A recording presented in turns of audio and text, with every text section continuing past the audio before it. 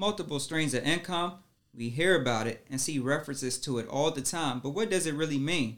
Do you really need them? And better yet, how do you get them? Join us on this journey as we become stream chasers through raw, transparent discussions on everyday business happenings and have deep dive conversations with entrepreneurs and other stream chasers that are straight up doing it. Get your pen, phone, or notepad, whatever it is, grab it and lock in. It's payday. I'm getting paid to learn how to run a business. I'd rather do things when I want and how I want and get paid more at some office job. Oh, so you are after something. And what's that? Freedom.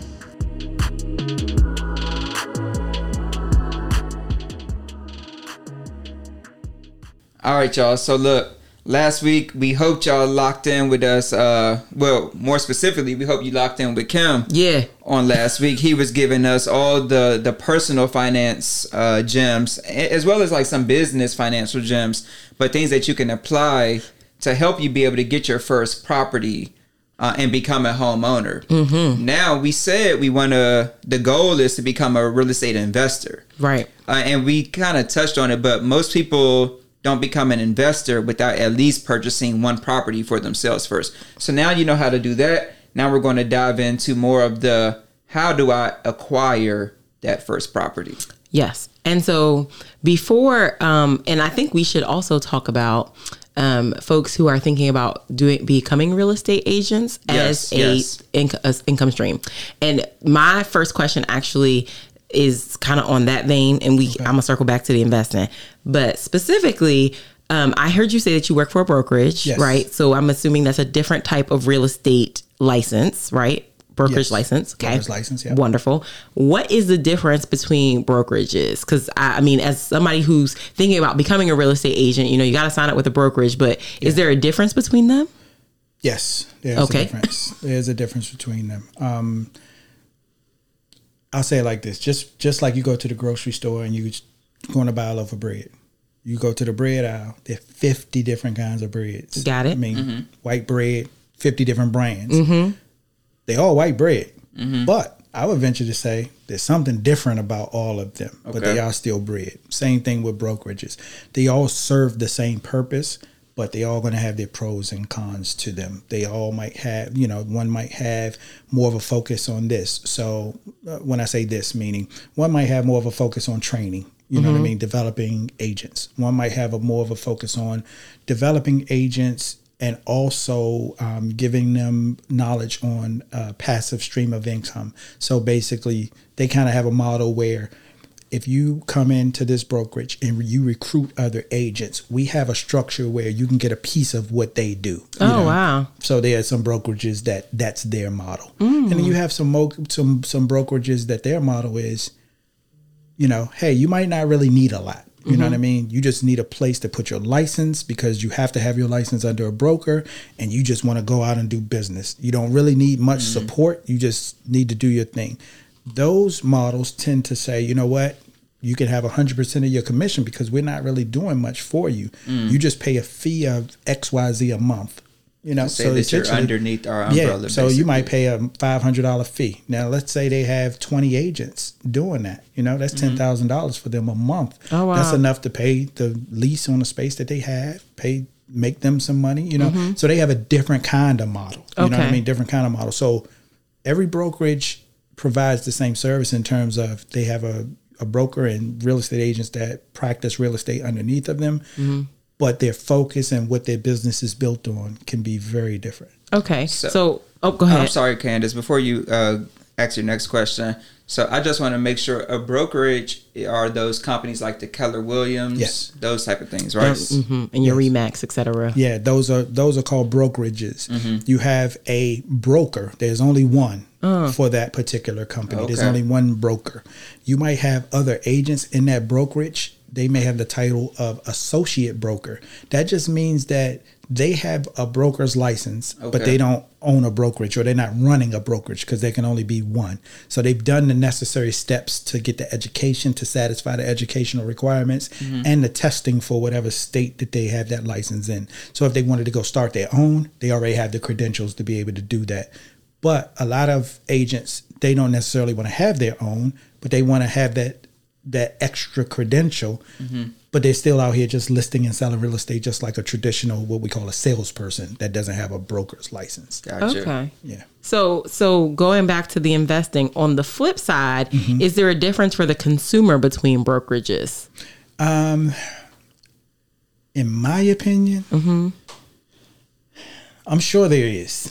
I'm sure there is. I can't say no. So Okay. I'm sure there is. Okay. But what I'll say is this. I've been in the business. I've been a real estate agent. This is coming up on my 20th year. What I learned after a little while of being in the business is that you, the agent, you are an individual business. Most people, they're not listing and selling their property because of, like, I'm affiliated with Century 21. Okay. They're not really doing that because of Century 21. They're doing it because of me. Okay. So with that being said, Century 21 provides me some credibility. Like if I walk into a total stranger's home to have a conversation about listing their property for sale, the one thing that they can feel comfortable about, I've heard of Century 21. I don't know anything about Kim Profit. Okay. But I've heard of Century 21 or Keller Williams or Remax or Long and Foster or Coldwell Banker. Yeah. I've never heard of Kim Profit Realty. You know what I mean? Got it. Because I could have my own brokerage, but they've never heard of it. Okay. That doesn't mean I won't get the business, because it's just like you going on a job interview. At that point, it's my job to let them know, here's what I bring to the table. Here's what I can do for you. Here are the pros and cons. And then, they can decide at that point. But just because an agent is with a widely known broker, that doesn't mean that they know anything. Doesn't make them any good. You know what I Okay. mean? That's just like a doctor or a lawyer or anything else. Just Got because it. they have that license, it doesn't mean that they're good. Yeah. Okay. All right. That makes sense. So continuing on the consumer side, on my way to, so now I'm on the path.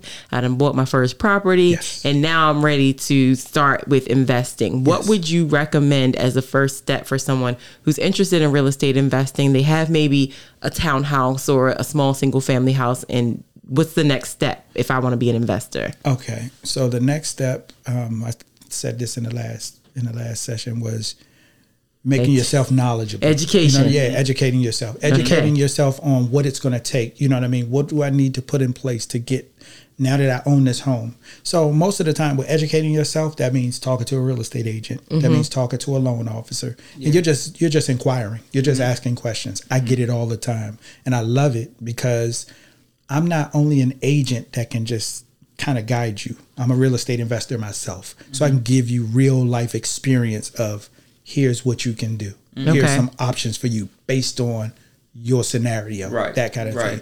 But you have to educate yourself in that way, because before you make any changes with your finances, before you do anything, you want to know that, so let me focus my efforts here, because I thought I was going to have to focus my efforts there. You know what I mean? Like I have my credit score is a 678. I don't think that's high enough. So I was going to pay this off and, pay this down and try to get to a 700, because I keep hearing you have to have a 700. Nope. Maybe. Yeah. There's some loan programs that you can do at a 660. So you're already good there. Right. And that money you were going to be paying to pay down, you need that, because you're going to need at least 15 to 20%. Oh, really? Okay. So let me focus on stacking my money versus that part. So that comes with the knowledge and having a conversation with someone that's knowledgeable. That would be the second part. Making sure you're talking to somebody, because you could talk to any real estate agent, but not every real estate agent is well versed in investment properties. They can tell you, I know real estate, so I could sell you a property. Sell you the property. But Right. when it comes to investment properties, there's a lot more that go into it, meaning there's numbers that have to be ran. It has to make sense for that person. It has to, there's a lot of due diligence that has to be done. A lot of real estate agents, sad to say, they might not even own a home, but they sell. Yeah, because anybody. I mean, if you I never even thought about literally, that. you can be living at home and don't be like 18 years old. Yeah. And just be like, I think I want to do real estate because I'm not feeling this government job. Exactly. I just want to go get a real I estate don't license. like it. And never even bought a house. I don't like Same it. way with car That's like a dealers. dentist not selling. You don't got no teeth. You Right. can't work on my teeth. Yeah. But I don't Think like about it. it. It's the same way with car salesmen. A lot of times Yeah. you're going to a car dealership to buy a car. Let's say it's a Lexus dealer or a Honda dealer or whatever it is. They Yeah. don't even drive that kind of car. Yeah. But they're selling you one. You know what I mean? And it's like, you're not even committed to this. Yeah. How am I going to listen to you? It's not to say that just going that's down your right, script. but I'm just saying it doesn't look, you know what I mean? Yeah. So I would say to seek out someone that has knowledge on that, you know what I mean? That can actually be knowledgeable on it. So my first question as a consumer who's interested in real estate investing after I've educated myself is, do you invest in real estate? That would tell a lot. I swear, that would tell you a lot. If you ask a real estate agent to say, hey, I want to have a conversation with you about investment properties because I own a property and I want to start buying some investment properties. They're going to tell you, oh, great. Yes. Because they're thinking about selling you a property, right? Right. And then you say, okay, first question in the meeting. So do you invest in real estate? And you can go from there. From there. You know what I mean? You can Okay. go from there. And then you could determine from there, you know, what they tell you. That doesn't mean that they don't know. Yeah. But you at least you know what you're dealing with to say, okay, Yeah. now I know how to listen to the rest of your words, because when I hear you say that, now I can listen to the rest of it with, are you coming from a salesperson pitch or are you coming from a person that actually has did it. experience? You get what I'm saying? So now you know how to process that information. Okay. Yeah. So does real estate investing always mean buying and flipping a property? No. Okay. No, it doesn't always mean buying and flipping a property. So buying and flipping a property, when you hear the term flipping, that typically means someone buys a property. Most often they're going to do some work to it to enhance it, and then they're going to sell it for a profit. Right.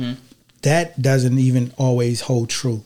They could actually buy it for a lower value and turn right back around and sell it for a higher value, depending on how low of a value they got it. Right. That's flipping. So when you think about it, you're taking it and just flipping it to another person. But that's not the only thing. That's not the only thing when it comes to real estate investing. You have what they call buy and hold, meaning you buy a property to keep it and rent it out and have it in a portfolio. You might say, I want to have multiple properties that way. My portfolio is made up of all buy and holds. I've also done flips as well. But my philosophy is, my personal philosophy when it comes to investing, I have a certain dollar amount that I kind of stick with, a certain property type that I kind of stick with. And I tell everybody, you need to come up with your own. You can't Like just be all over the place. Your own niche, what it is. It's almost like having a business plan. Like your business plan is going to guide everything that you do. So you don't want to just be willy-nilly saying, I'm just a real estate investor. So do you invest in $1 million homes? Well, no, I don't do that. Do you invest in, mobile homes? No, I don't do that. Well, what do you do? So now you need to have something down and say, this is what I do. Okay. This is what my focus is going to be, because without that, you're just going to be all over the place. And I think a lot of people are like how you're saying, just all over the place. Because, And whatever looks good. Yeah. Whatever has a great price, is decent, and it's convenient. I'm there. But then if, like you said, if it's a single family for a lower cost, I'm gonna go ahead and jump on that too. But like you said, now you all over the place. And I'm just thinking one of the pros could be, if you are dealing with all single level homes, if that's what your portfolio looks like, now you have like expertise in knowing, all right, like I know what to look for when I'm dealing with the same. You almost have a template. Home. You know what I mean? You almost have a template. And it's funny you mentioned single family. I mean, like one level living. So that's something that I kind of encourage for initial investors, like when you come out one level living. When you have one level, there's no basements that flood. No, you know what I mean? Tell them about it. Yeah, typically with one level living, it's a smaller footprint. So that means if your tenant were to damage the property, it's going to be kind of limited. It's not a lot that they could actually damage. You know what I mean? When it comes to replacing things, you got to replace the carpet. There's not a lot of square footage, so you don't have to replace much. There's no steps, you know what I mean? That kind of thing. So getting your feet wet and coming into investing, I also think about condos a lot. With condos, you own the walls in. So you have someone that maintains the building, maintains the grounds. When you're owning the condo itself, again, you have very little that you're responsible for. You know what I mean? You have less of the major things that could go wrong. If the roof is leaking, that's not your responsibility. Right. You know what I mean? So you're just really worrying about the main things, the major appliances, the stove, dishwasher, and refrigerator. Okay. Your hot water heater and your HVAC system. And now let me ask you a question as we think about those different types of properties. So you got your condos, your townhouses, your single family houses, estate homes, if you will. Yep.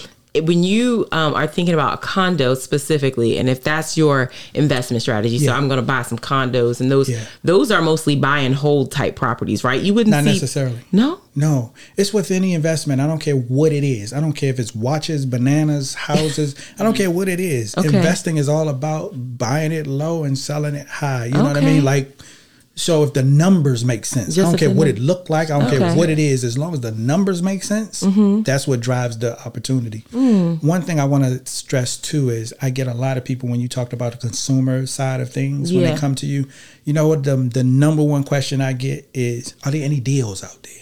I was just about to ask, like, how do you determine that? Yeah. So, and I asked them a question. So what's the deal? Yeah. Like, what's the deal to you? Yeah. Because what's a deal to you might not be a deal to me. Yeah. You know what I mean? Uh-huh. So if you want to rephrase that question to say if are there any opportunities out there, there's plenty of them. That doesn't mean that they're going to be a deal though. Yeah. And again, a deal to me might not look like a deal to you. Right. You know, I just had to explain this to a client of mine. Okay.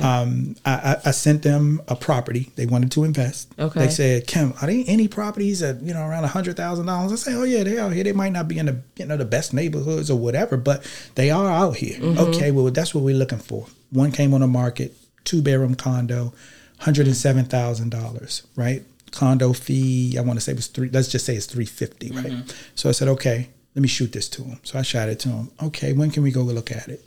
Took him to go look at it. Now I actually own a unit in this building. Okay. My sister owns a unit in this building. So I know the building. I'm familiar with it. Now we just need to see what the condition of the property is. So this particular property, we took a look at it. Tenant had only been there for like 5 or 6 months.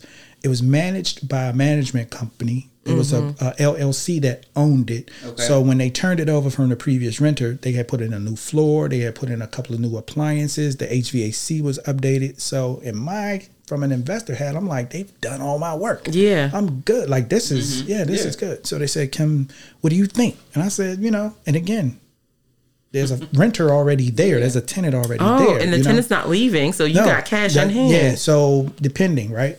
So they sent the rent roll. The rent roll is, here's a record of how this tenant has paid their rent, as well as a record of all the expenses the management company has had to pay as related to this unit over multiple months, so you can see what's happened. So they were paying $1,400 a month. That was their rent. They were on time and they paid every month. The lease was in place for, it was a 2-year lease. So the lease was going to be in place for another at least 18 months or so, 19 months or so. So they said, Kim, what you think? I said, from my perspective, I said, to me, the condition is great. You don't have to do anything. It comes with a tenant. The tenant's already there. They gave you the rent roll. Yeah, but they could be lying. That's true. They could be lying. There's nothing to really verify. It's just a honor system when it comes to that, right? Again, you don't want to be judgmental, but I'm looking at the family that's there, and I'm like, looking at the condition of the property. They've been here 5 months. They had 2 small kids. This property doesn't look damaged or anything. Right. So if I had to go on my gut as an investor, if it were me, I would say. So they said, well, what are the comparables? Like, what are the sales prices for the properties that have sold? I said, okay, I'll send that when I get home. So I sent it to them.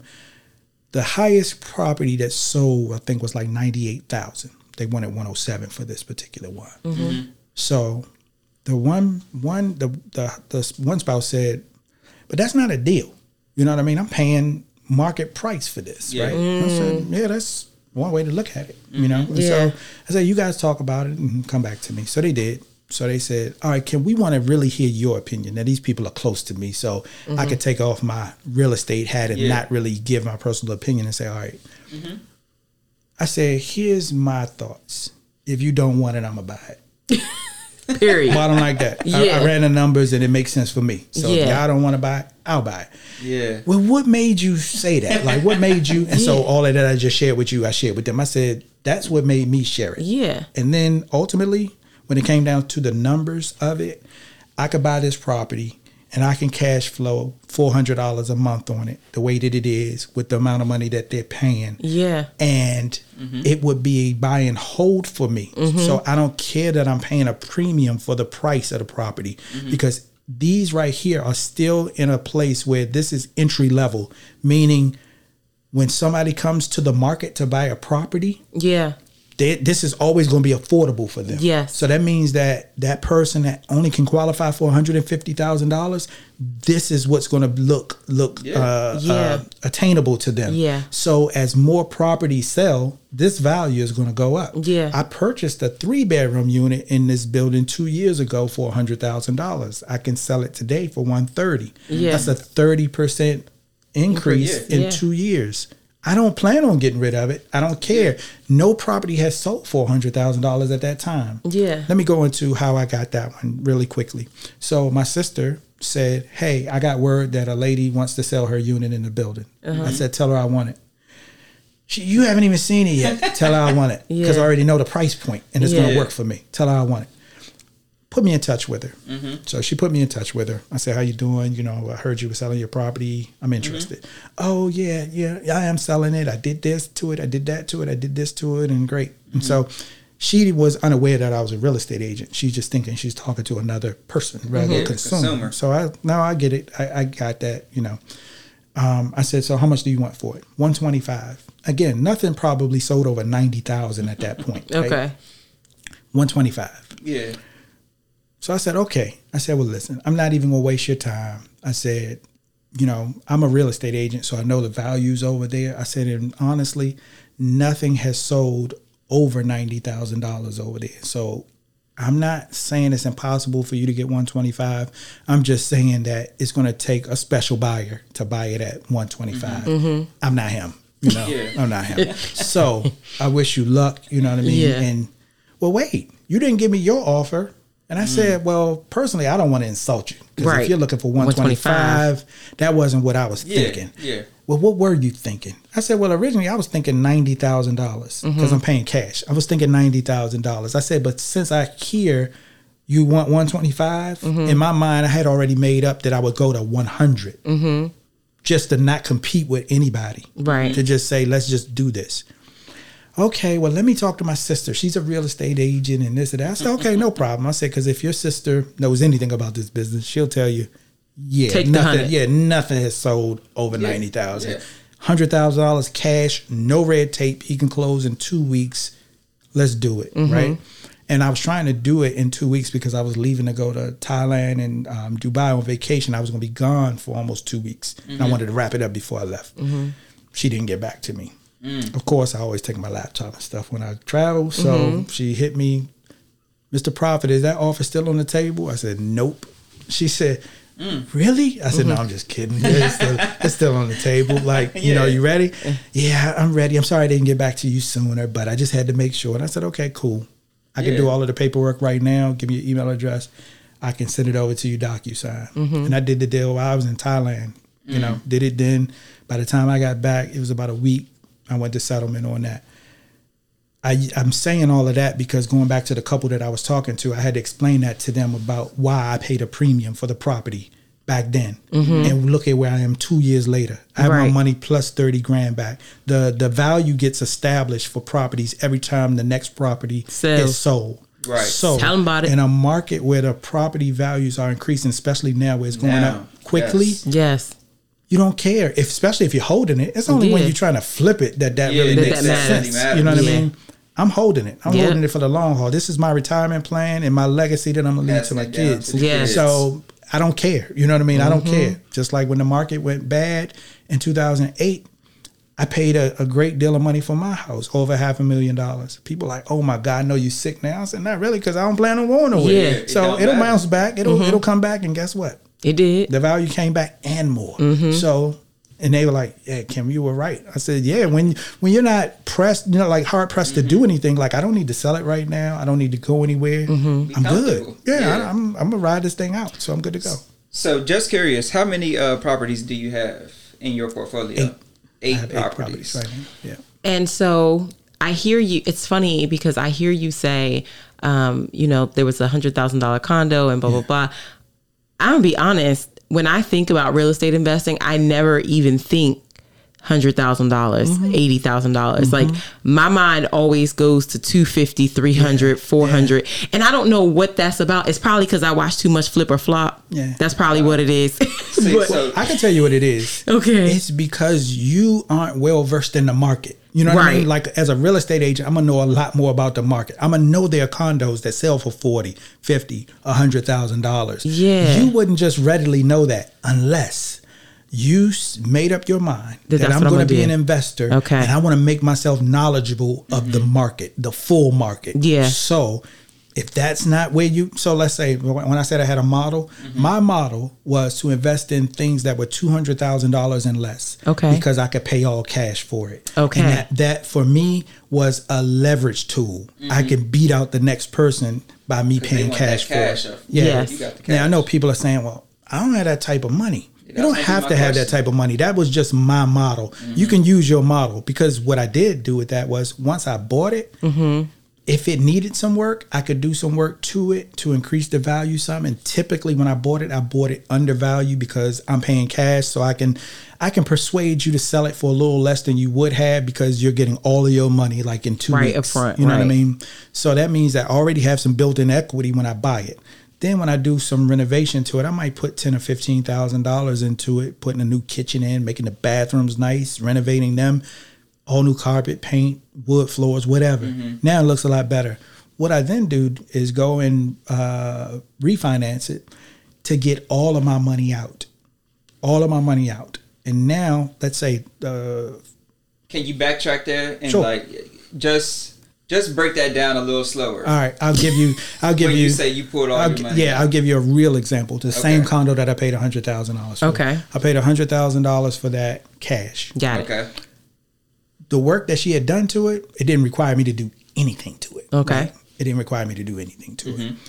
With that being said, because of the timing, I secured a tenant, all of that when I got back. So it was about 3 or 4 months. In that 3 or 4 months, another one has sold. I think 2 more has sold. So now the value, those established the value at like 110, 115. Because you sold at 100. Because I sold at 100, right? So now I went to go get a loan on the property. So basically, like if I had a mortgage and I was refinancing, but I don't have a mortgage, it's paid off.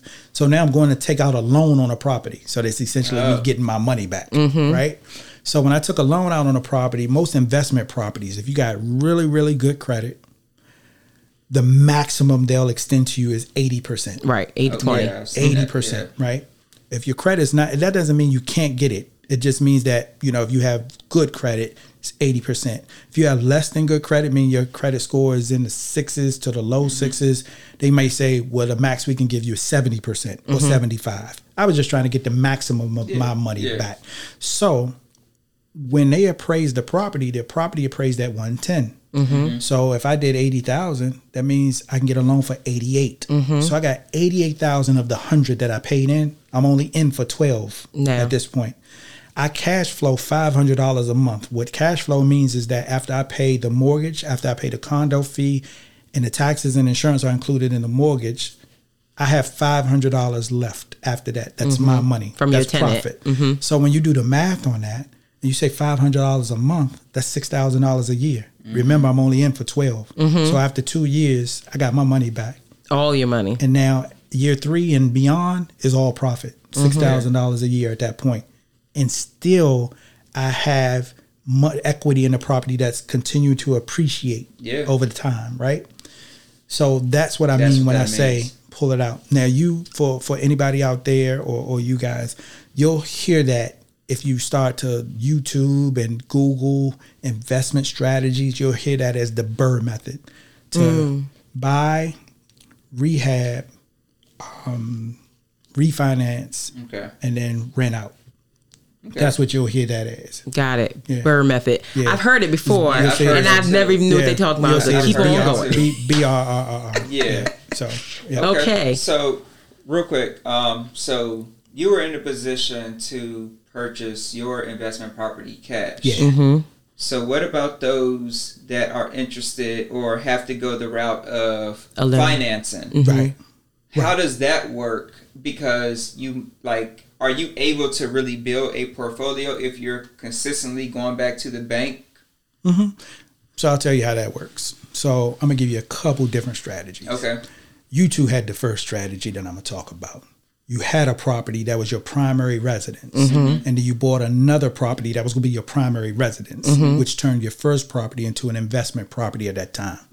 That's probably the easiest way to do it. Okay. Right? You also talked about another strategy, or you talked about another question. You didn't even form it as a question, but it comes to me as a question, which is, I have to have one property first as my primary residence before I can have an investment property. And that's false. Right. You can go live at home with your mother and just continuously buy properties and they're all your investment properties and you live at home for free. You know what I mean? Yeah. So there's no stopping you. Now, some people will do this. Let's say they do live at home. They'll get a loan, go buy a property, and they say that's going to be my primary residence, right? They put minimal down payment down because of, with your primary residence. But then they stay at home and they rent that out. They go to the bank after, let's say, a year, they're ready to buy another property. And they say, well, what about this property? Oh, that's an investment property. It's rented out.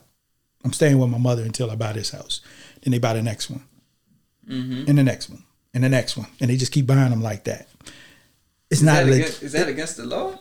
Yeah, it is. But I've always thought about that. But it's being done. I mean, and it's ways to, that you could do it where it's legit, meaning that they could live in it for a certain amount of time if they wanted to, and then move back home with moms, then rent it out, just to make sure that everything is on the up and up. But that allows them to get basically a residential loan, not an investment loan, a residential loan at a lower down payment, better interest rate, and they have an investment property at that rate. Because now they're different. The residential loan and an investment loan are different? They're different because when you're saying you're going to live in the property, the terms are different. They're better. They're better. Yeah. Look at and that. Oftentimes, because on the residential, they might only ask for 3 to 5%. Exactly. And then on the investment, they want they 15 to 20 or 15 something to like 20, that. exactly. But it's I've always wondered how does the bank know if I'm just living at home or if I'm still staying here and I'm just saying, I'm about to purchase this home around the corner that's going to, I'm telling you, that's going to be my primary. Yeah.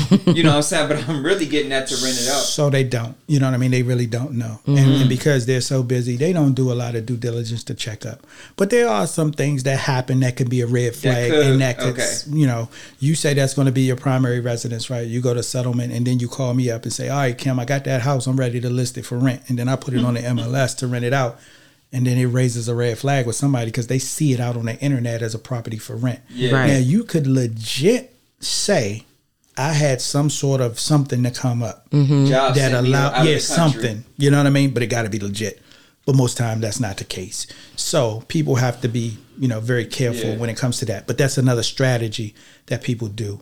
The other one, and this is I'm going to split this one in two.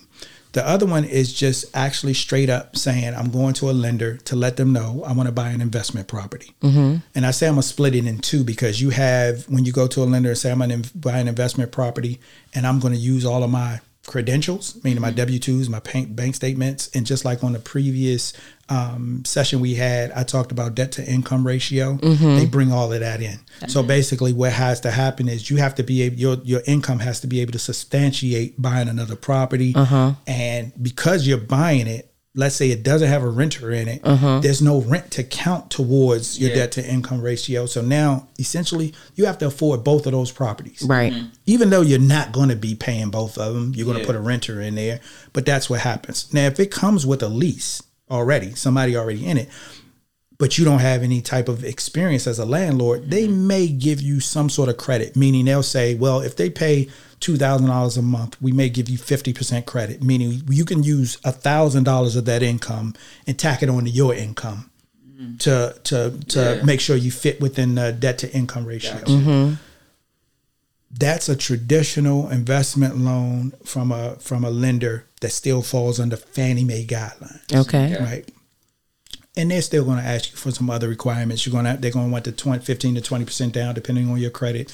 They're going to want you to have 3 to 6 months of reserves, meaning 3 to 6 months of mortgage payments in the bank in case these people don't pay the rent. You can still pay the mortgage, which is different than on your residential because they don't ask you for that. Not every loan asks you for reserves, right? Or the reserves can be satisfied in a different way. On a residential home, most often they'll allow you to use your retirement account as a reserve account. Even though you're not tapping into it, it's not liquid. They'll say that checks the box as reserves. So if anybody's been on a job for any significant amount of time, they can say my 401k, $75,000, $50,000 is more than enough to be reserves. And the lender's like, okay, check.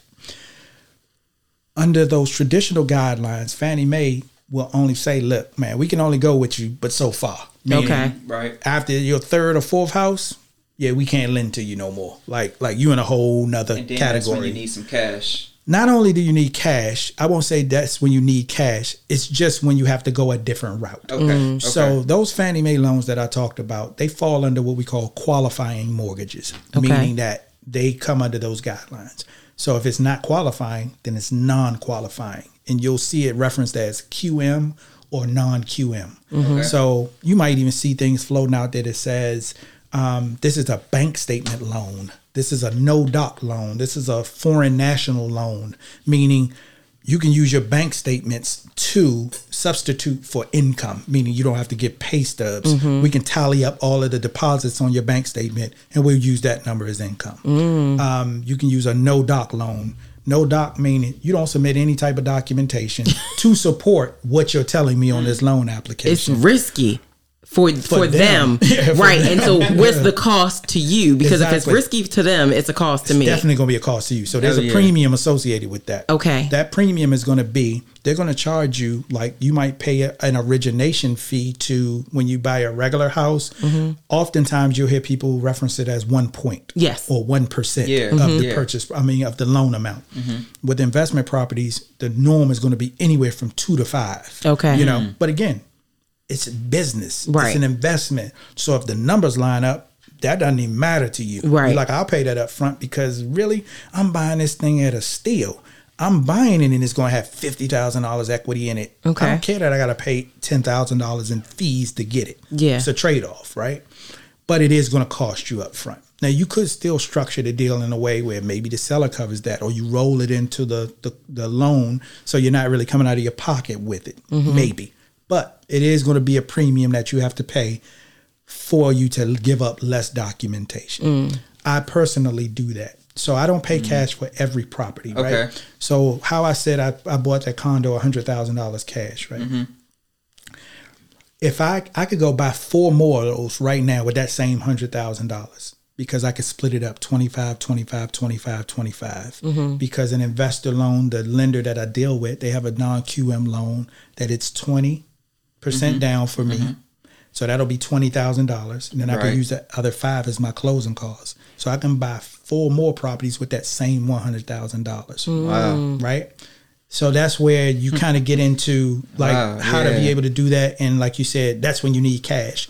Not necessarily. It just depends on how you want to structure it, So again, instead of me using all of my money and leaving it there, I use my money. I got one property, kept it for a few months, refinanced, took my money out. Now I can use that same money. I could do the same thing again, or I could do it with multiple properties and do it that way. Gotcha. And so that's what I chose to do. And of course, when it comes to those lenders, the more experience you have, meaning the more transactions you do like that, the more leverage you get with them. Yeah. Because they're like, you become less risky every time you do it because they're like, oh, we know you. Yeah.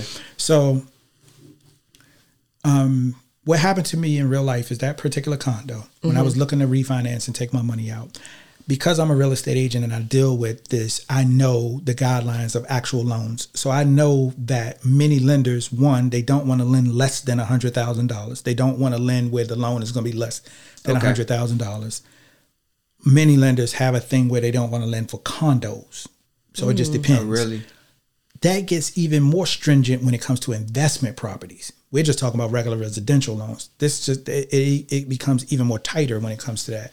So I started searching online to say there has to be a lender out here that's making money, doing niche lending to people that own condos as investment properties. It has to be. And if it's not, I'm starting a business. So, you know how it is. You know, Big Brother's always watching. Yeah. When you start typing in things come up on your Facebook feed, your Instagram feed. So this entity came up on my Instagram feed of a business out of Florida called Flip Simply. So I looked at it. It had all of the criteria laid out, like, you know, have this. And I'm like, okay, cool. Let me call them up. And because I'm well versed in it, I can call them up and just have a conversation. What about this? What about that? What about this? What about that? Really nice guy on the other end of the line. I'm telling you, Kim, we just rolled out our condo program. We weren't lending in condos before. So you kind of be our test case. Yeah. And if you're willing to give it a go, I'm willing to give it a go. I said, okay, cool. As long as you can do these things, because I fit these criteria, they got it done. I said, you're my new guys. That's it. Like, you know, because I have more properties that I want to buy. So you're my new guys. He said, okay, let's do it. And so from there, you know, I just began to learn how they did business. They began to learn how I did business. So with my credit score and the amount of cash that I had and the things like that, I knew what my terms would be before I even went and found a property. I knew my terms would be 20% down.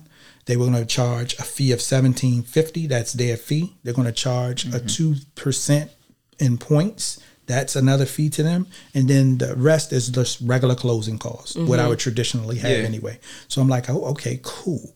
I know when I do a deal, they'll allow me to get 2% help from a seller. So if I can write the deal in a way that 2% in points that they're charging me, I can get that rolled into the deal. So I don't need that as cash. The only thing I'm paying is the $17.50 and the rest of my closing costs plus my 20%. So I already know what money I need. So whenever I go look at an opportunity, I'm looking at it from that lens. Oh, this thing is 200, so I'm going to need 40 grand. Closing's probably going to be about 10, 12. So I need 50. Yeah, I can do it. And then I'll run the numbers. I already know kind of what the interest rate that I'm going to get. So I'll plug in the numbers like I have apps on my phone, a loan calculator.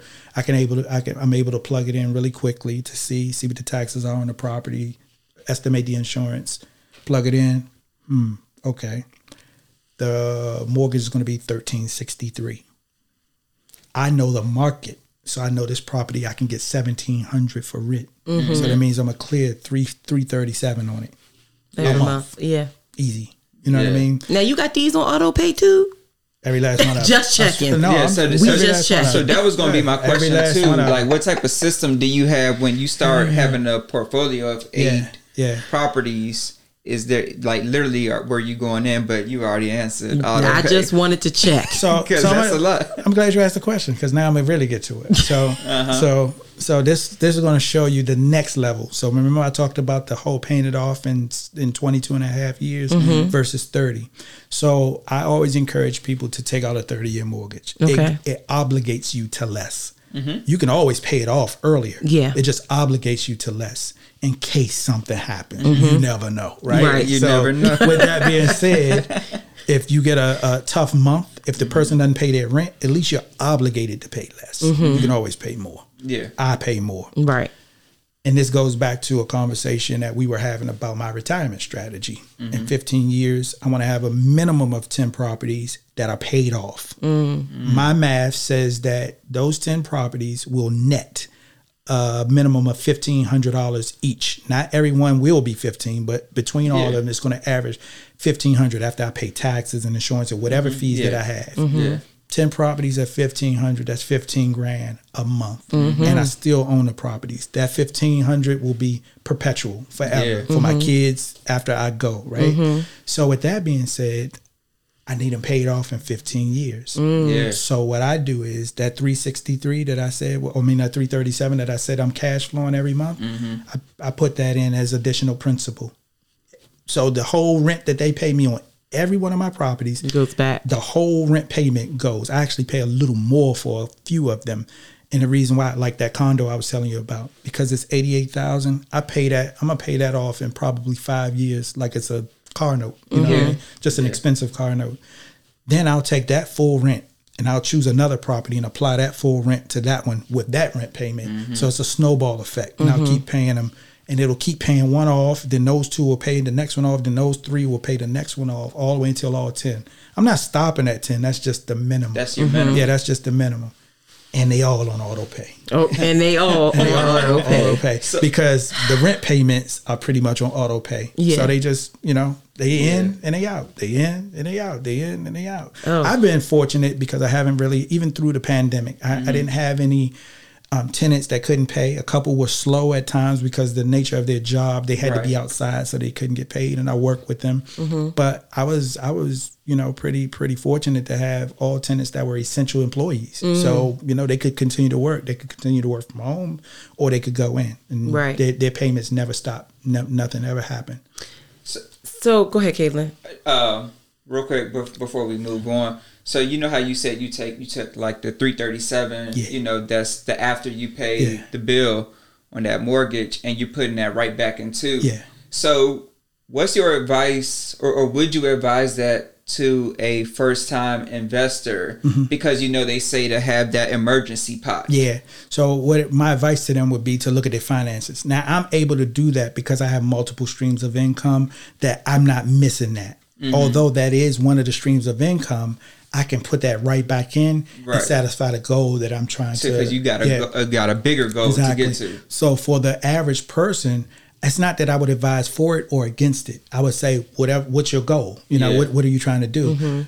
Because I have someone that I mentor that they were asking me the same question, and they have a property. And I said, for you, I would advise no. I would say stack the 337 so that you can build up your next nest egg to buy your next property. Yeah. Because your finances aren't in that way. You're not going to get some big chunk of money at some point. This is your income. This is your disposable amount. So you got to let it build up. And we do that, in a year or 2 years, and then it builds to something. And then boom, And also, even if they didn't have aspirations of another property, you want to build that so that you can have that to be able to make those repairs and different things to the property. When the HVAC go. When the HVAC go.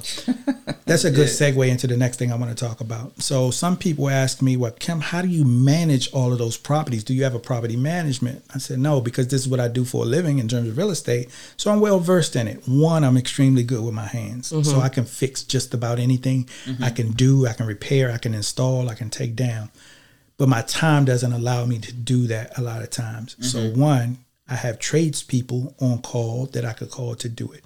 The other thing that I do is I purchase a home warranty for every one of my properties, and I keep it going. So that might be $30 or $40 a month.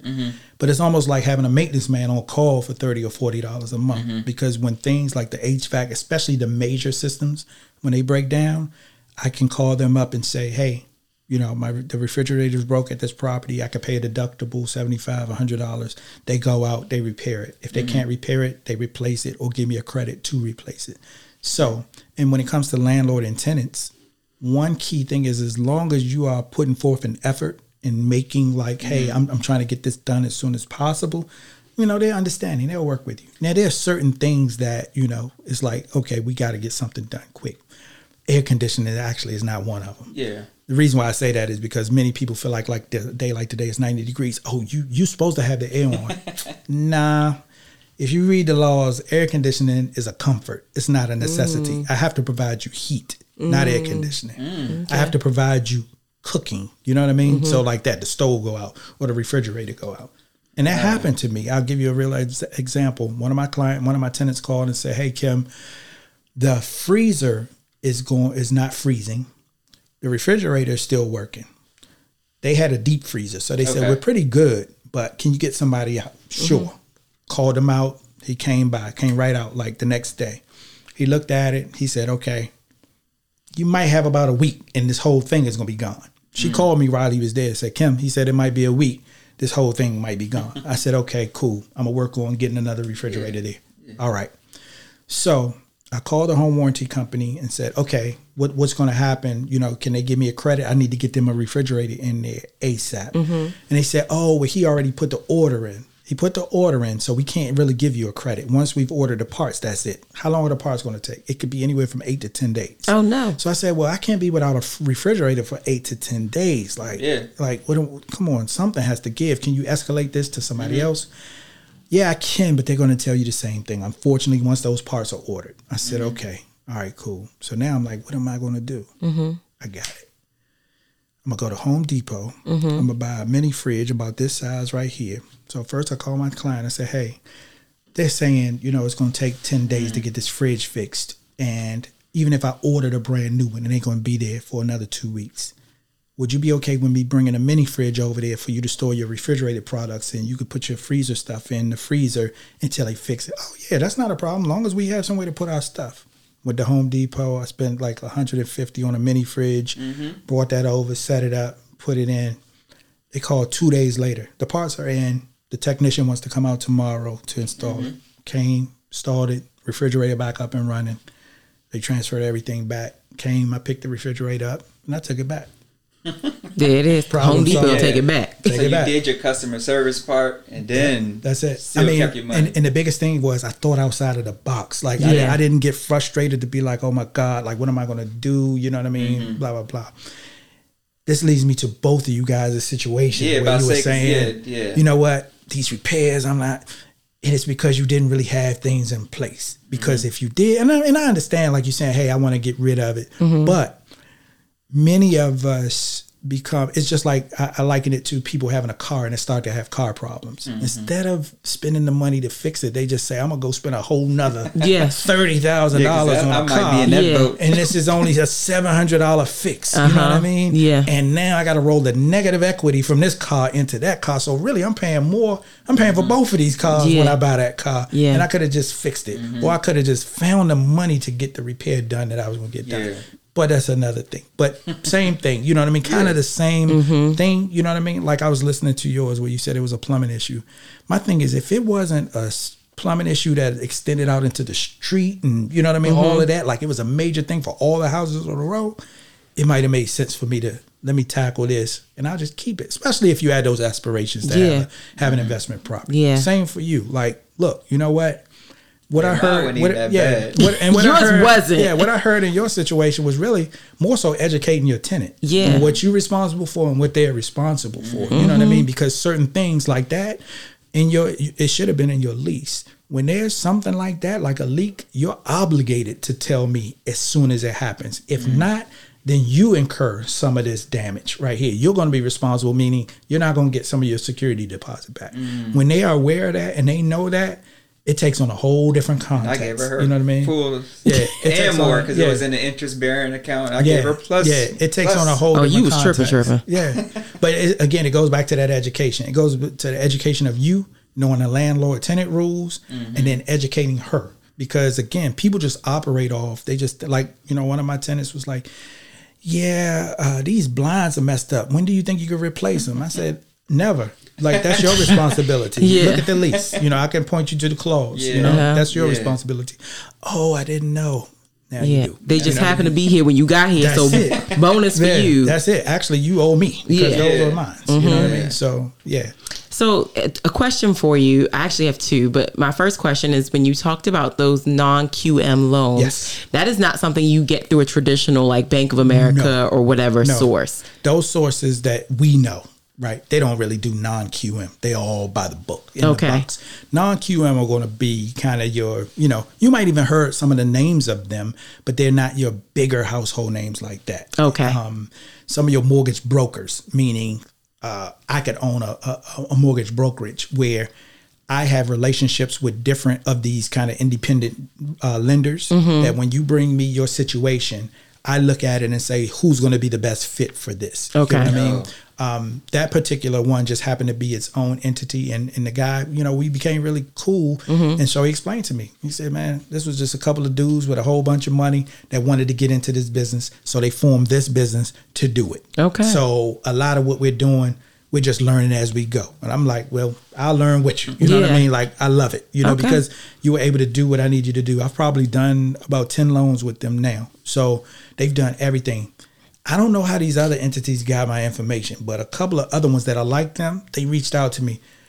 We heard you're doing this. We heard you're doing that. We'd like to compete for your business. And I'm like, wow, how'd you know? They're like, oh, we have our ways. And so if you have anything going on right now, and it's, at the time I didn't, and then boom, an opportunity came. And so I said, Let me run it by him. I already know what the figures are for my guys. Let me run it by him. So I ran it by him. He's like, oh, I already know. We could beat him on the rate. We can beat him on this. I said, so I ran it by him. He was like, are you sure that's what they? I said, look, I've done 6 or 7 deals with them. I'm sure this is what it is. I have it. I have it. Well, I'm going to be honest with you. We can't compete with that. You do better going with that. Hopefully you give us a shot on the next deal. I said, no, I don't mind, because again, as an agent, you learn to have multiple people in your arsenal, multiple loan officers, multiple inspectors, appraisers, every trade, all of that. Because people get busy. They may even drop the ball, you know what I mean? Or they might decide, I don't want to do this anymore. So you need to have a backup. Yeah. So when it comes to the non-QM, there's some that are kind of leaders in that, you know what I mean, that do really well with it, but they're not really your Banks of America, Navy Federals. Didn't think so. Just wanted to clarify. No, they are not. Yeah. I have a question. This is back about more so like your landlord type stuff. So you do basically a lot of stuff yourself. Do you also take on the process of vetting your potential tenants? Yes. And then how do you go about, since you're doing it yourself, how do you go about doing like the background checks and all that type of stuff? Because that's one of those things. It seems like if you're not educated in it, it seems like a daunting task where it's like, I don't even want to get involved in that. You said it. That's the number one thing. Educating yourself, knowing. So with that, you got to know as a landlord what you can do, what you can't do as you're vetting these people. Okay. You also want to know like what your responsibilities are as a landlord when you are going through the application process. One thing that many people may not know, just like when you buy your house, let's say when you're selling a house, right? Okay. When you sell your house, you have the option of, if multiple offers come in on your house, you have the option of looking at each one of these offers and say, I want to go with that one because I like the fact that they had a dog. I like the fact that they were veterans. I like the fact that that was the 3rd offer and 3 is my favorite number. It could be any reason. Yeah. Well, with landlords, it's different. When you decide to rent your property, you're supposed to establish requirements, meaning these are the requirements to rent my property when you apply. A credit score, this. The first applicant that satisfies those requirements, you're obligated to rent to that person, whether you like them or not. If you don't rent to that person, they now have the right to sue you for discrimination because they'll say, I fit every requirement. Right? I fit all the requirements. Why wouldn't he rent to me? And now you on a hot seat. Oh, yeah. You like the head, you like the skin color. Like, what was it? What was it about them that you decided not to rent to them because you were supposed to? So with that being said, I established my criteria of what I want, and because I have 8. I pretty much have some standard language that I use. Here it is, and I guess I was a little more strategic. So I was a little more vague about certain things. Or you could be the other way. You could set the bar kind of high. So nobody really meets it. So you could pick whoever you want because nobody met it. Yeah. You know what I mean? So it all depends on that. So of course, just like anything else in today's society, they have websites, they have apps, they have all kinds of things. I ran across one called Listing to Lease. The 2 is the number 2. Okay. Listing to Leasing. So basically, when you list it, all the way through leasing it. I only use it for the application process, but you can actually list the property there, do the application process there, and do a lease there. All of it can be there, right? You have the ability to do it as an agent or as an owner, right? So as an owner, I put in all the pertinent information about my property, how much the rent's going to be, blah, blah, blah. It creates basically like a file, and then it generates a link. So now I can supply this link to whoever it is that I want that asks, how do I apply? It's $39.99 for them. Like I don't pay, it's free to you as a landlord. They pay the application fee. So I say it in my requirements. It's a $40 application fee for any person 18 or over that's going to live in the property. They all have to apply. Here are the requirements. When they apply, it allows them to upload all of their documentation, pay stubs, W-2s, bank statement, copy of their license, and any other pertinent information. The system also they supply information for the employer and they supply information for their current landlord. The system also does landlord and employment verification. So it'll send emails and call, and then it'll send you back with the information that they gave them. The $39 does a credit check, a criminal background check, and a landlord tenant check. Okay. So you get to see all of that. So it's really not daunting at all. Not hard you know what I mean? Yeah. Like, the onus is on them. Yeah, you know what I mean? And if great. they don't submit something, hey, their application is incomplete. Right. I can show you on my phone my last property that I just secured. When did we go to settlement? Like 2 weeks ago. I forget what day it was. I use Facebook Marketplace as a place that I start. I've had very good success there in getting tenants. So I put it out there on Facebook Marketplace. I was just showing my wife today. It's had over 8,000 views. It's been shared over 80 times. I have no less than 200 people that have said, is this still available? Is this still available? I've actually secured a renter already. Okay. So, just did that yesterday, basically. Haven't signed a lease yet, but I've identified them already. One major thing that I needed to do with the property was replace the windows. Okay. But the owner that I bought it for already bought the windows. So they're there. They were supposed to have them replaced, but they're like, I'm leaving the windows, like I can't do nothing with them. I'm like, oh, great. All I got to do is find somebody to put them in. The guy that I normally use was busy. A friend of mine, he had a guy, he's busy. The guy that applied, he works installing windows. Look at that. So, exactly. Yeah, so he went out this morning, he measured them to make sure the windows that were there are the ones that fit. He gave me the price on what he would do to install them. He'll be there next weekend to install them, and his lease starts on the 15th. So, it doesn't have to be daunting. It's only as complex as we make it. You know what I mean?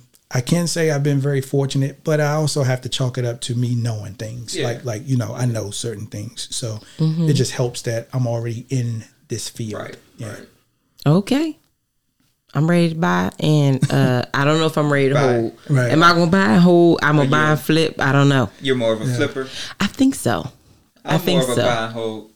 I want to say I'm a buy and hold. It's funny. I do believe my husband is an electrician. So in my mind, right, and his father is a painter and his father is a carpenter. So in my mind, flipping makes sense. I have a team, right? I got a team for flipping.